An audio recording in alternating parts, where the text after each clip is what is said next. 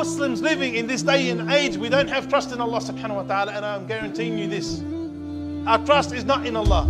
Our trust is in the Benjamin, in the dollar, in the government, Centrelink, especially us living in the West. ما عندنا شيء نلبس والله العظيم. هدلكم بيوتكم؟ هدلهم كلهم ما عندنا شيء. هون نشرب مي. People living in Syria now have their trust in whom? In Allah. Because they're going through hardship and they're feeling hardship. But us people who are living a cushy life, a nice life, an easy life, we wouldn't have a clue what trust means. Because akhi, seriously here, out of the brothers, who's worried if they get fired? Honestly. Aren't you going to eat tomorrow? Yes.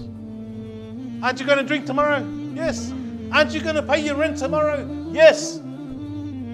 So your trust is not really dependent upon Allah subhanahu wa ta'ala. And we have to start changing these things in our hearts so that we can become more successful. We want to become more dependent upon Allah subhanahu wa ta'ala. We truly want to connect, but the only time we feel it is when a calamity hits us. You find out your wife is doing something wrong. You find out your child is doing something wrong. Allah may hit you with a sickness. Then the first thing we do, oh Allah. Oh Allah, please. I can't handle this. And the Prophet Muhammad sallallahu alaihi wasallam, he said about what? And he's talking about the companions. إِنَّكُمْ قَوْمٌ تَسْتَعْجِلُونَ. Verily you are a people who are hasty. And the companions were going through hell. And the Prophet ﷺ said to them what?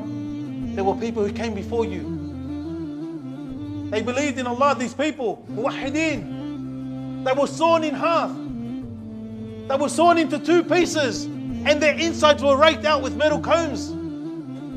But this didn't put them off their religion. This torture, these trials that they went through didn't put them off what? The deen of Islam. And we just get tested a little bit.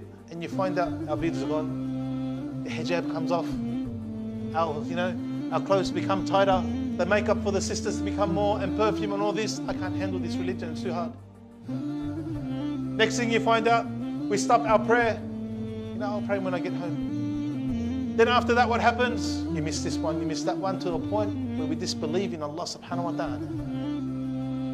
And don't tell me you don't know someone who's in this situation. Don't tell me that one of your family members are not in this situation. We are losing ourselves because we have too much. Anyone argue the point with me? We are losing ourselves because we have too much.